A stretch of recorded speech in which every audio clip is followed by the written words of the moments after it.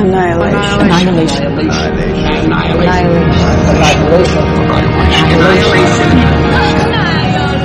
One minute at a time. At my side, the demon writhes forever, swimming around me like impalpable air. As I breathe, he burns my lungs like fever, and fills me with an eternal guilty desire.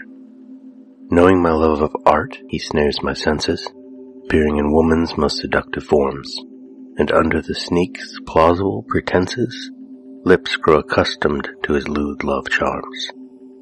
He leads me thus, far from the sight of God, panting and broken with fatigue, into the wilderness of ennui, deserted and broad. And into my bewildered eyes he throws visions of festering wounds and filthy clothes, and all destruction's bloody retinue.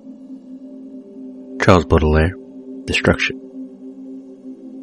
The shimmer, though Perdue, a house, a living room, Thorensen, armed with knife, approaching Lena.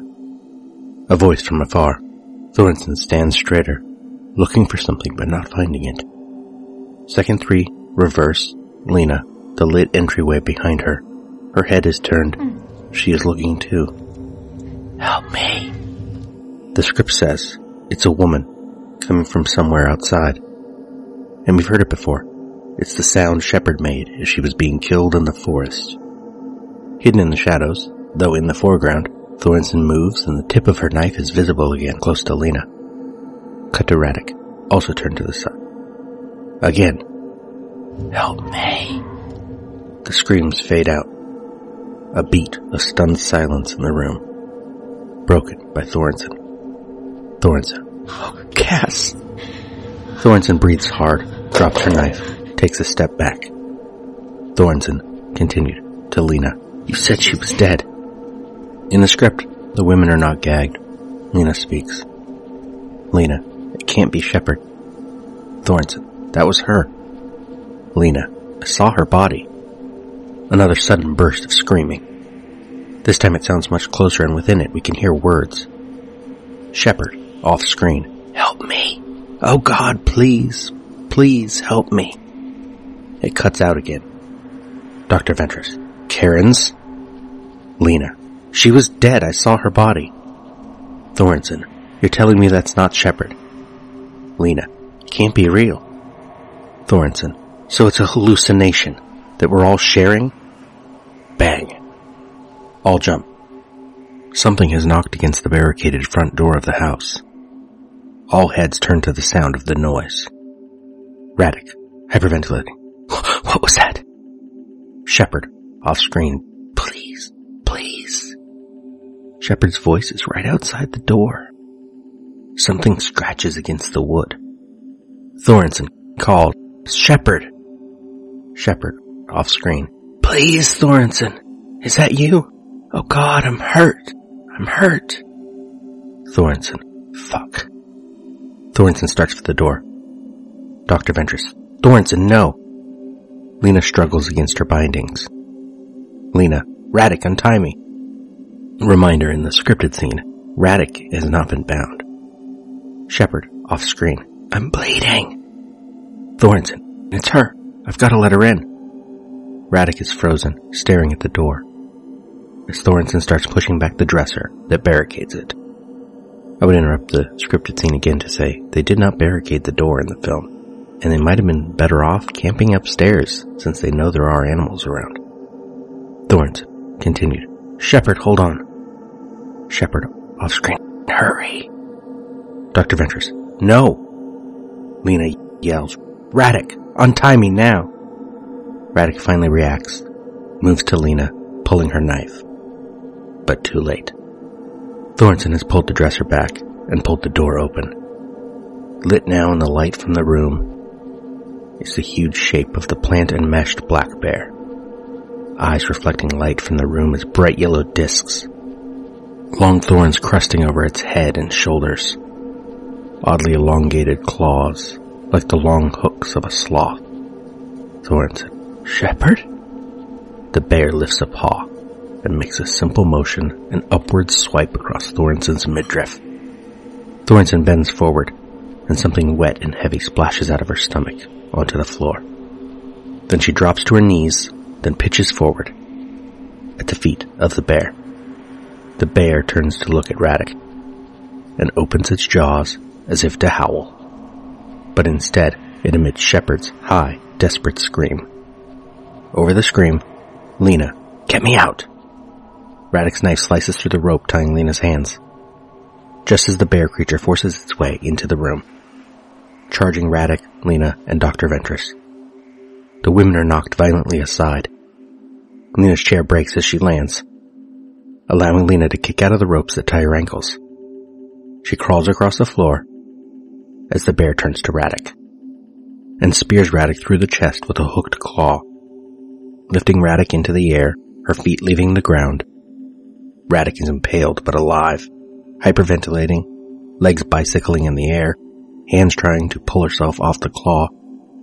Lena scrambles across the floor, reaching for Thornson's weapon, which lies beside her body, grabbing it, turning, as the bear turns, still holding Radek suspended, and Lena opens fire with the automatic rifle, emptying the entire clip into the bear's freakishly deformed head. For a moment it remains upright, then it topples like a felled tree. Cut to Thornton, on the floor, expelling a final gurgling breath as she dies. In the film, the women are gagged as well as tied to chairs. Second 11, we cut to the shot from Thornton's left, her hand raised, no knife but still Lena's locket dangling. Lena tries to respond to Thornton to no avail. Thornton turns toward camera and rushes into a large blur, retrieving her rifle from the floor, maybe leaning against that same chair in the corner where she sat in minute 68 watching something move inside her hand. Shepard's voice. Thornton. Cass. Thornton turns and rushes between Radek and Lena to leave to the left. Thornton continued. Cass, I'm coming. The other three women struggle with their bindings, and we cut second 16 to angle from in front of them. Thornton behind, turning right toward the front door of the house. Thornton continued. Cass, is that you? Angle on Lena, second 22, as she manages to lean forward enough to pull off her gag with her right hand. She sits back up as something growls. Lena freezes. It gets very quiet. Angle on Radek, second 22, raising her head slowly. Angle on Ventress, second 26, head turned toward the entryway. Camera tracks left to include Lena, and on the wall by the stairs framed between Lena and Ventress, you see the shadow of the approaching beast. Second 33, angle on wall, the edge of the opening between entryway and living room. Slowly, the snout of the beast comes into view. Inexplicable lens flare.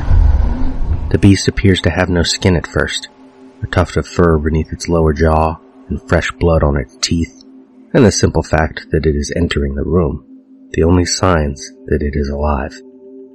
As we see more of its head, there is more flesh, more fur, and just when we might be adjusting to what we are seeing, we get one of Garland's signature cuts, roughly the same angle but from farther back. Far enough back that Radek's chair is center frame, Radek leaning forward to the right. Lena is barely at the right edge of frame. The approaching beast occupies the left half of frame. Out of focus now, but we might notice raw flesh without fur on its neck. As the creature approaches slowly, Radek sits up and turns her head to her right. With this framing, the turn makes sense, but from what we've seen of the seat's arrangement, she should be turning to her left. Second 43, angle along the line of women. Radek, Lena, Ventress, each with her head turned. Lena now turns to face forward, eyes mostly closed. Second 46, the previous angle. The approaching beast and Radek, also facing forward. The beast turns toward the living room, takes a step, then hesitates. It raises its snout a little, sniffing, though it has no nose. It lowers its head, mouth open a little, then starts moving again. Second 54, angle on living room from the kitchen. The malformed bear entering from left. The row of women just right of center. The cabinets on the right. With slow, deliberate steps, the bear moves forward. Second 57, angle along the row of women as the bear takes its place in the line between Radek and Lena, and time runs out for this minute.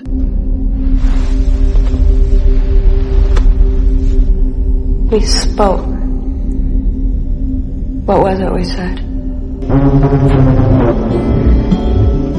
Wordless. endlessly watching. He waits by the window and wonders at the empty place inside.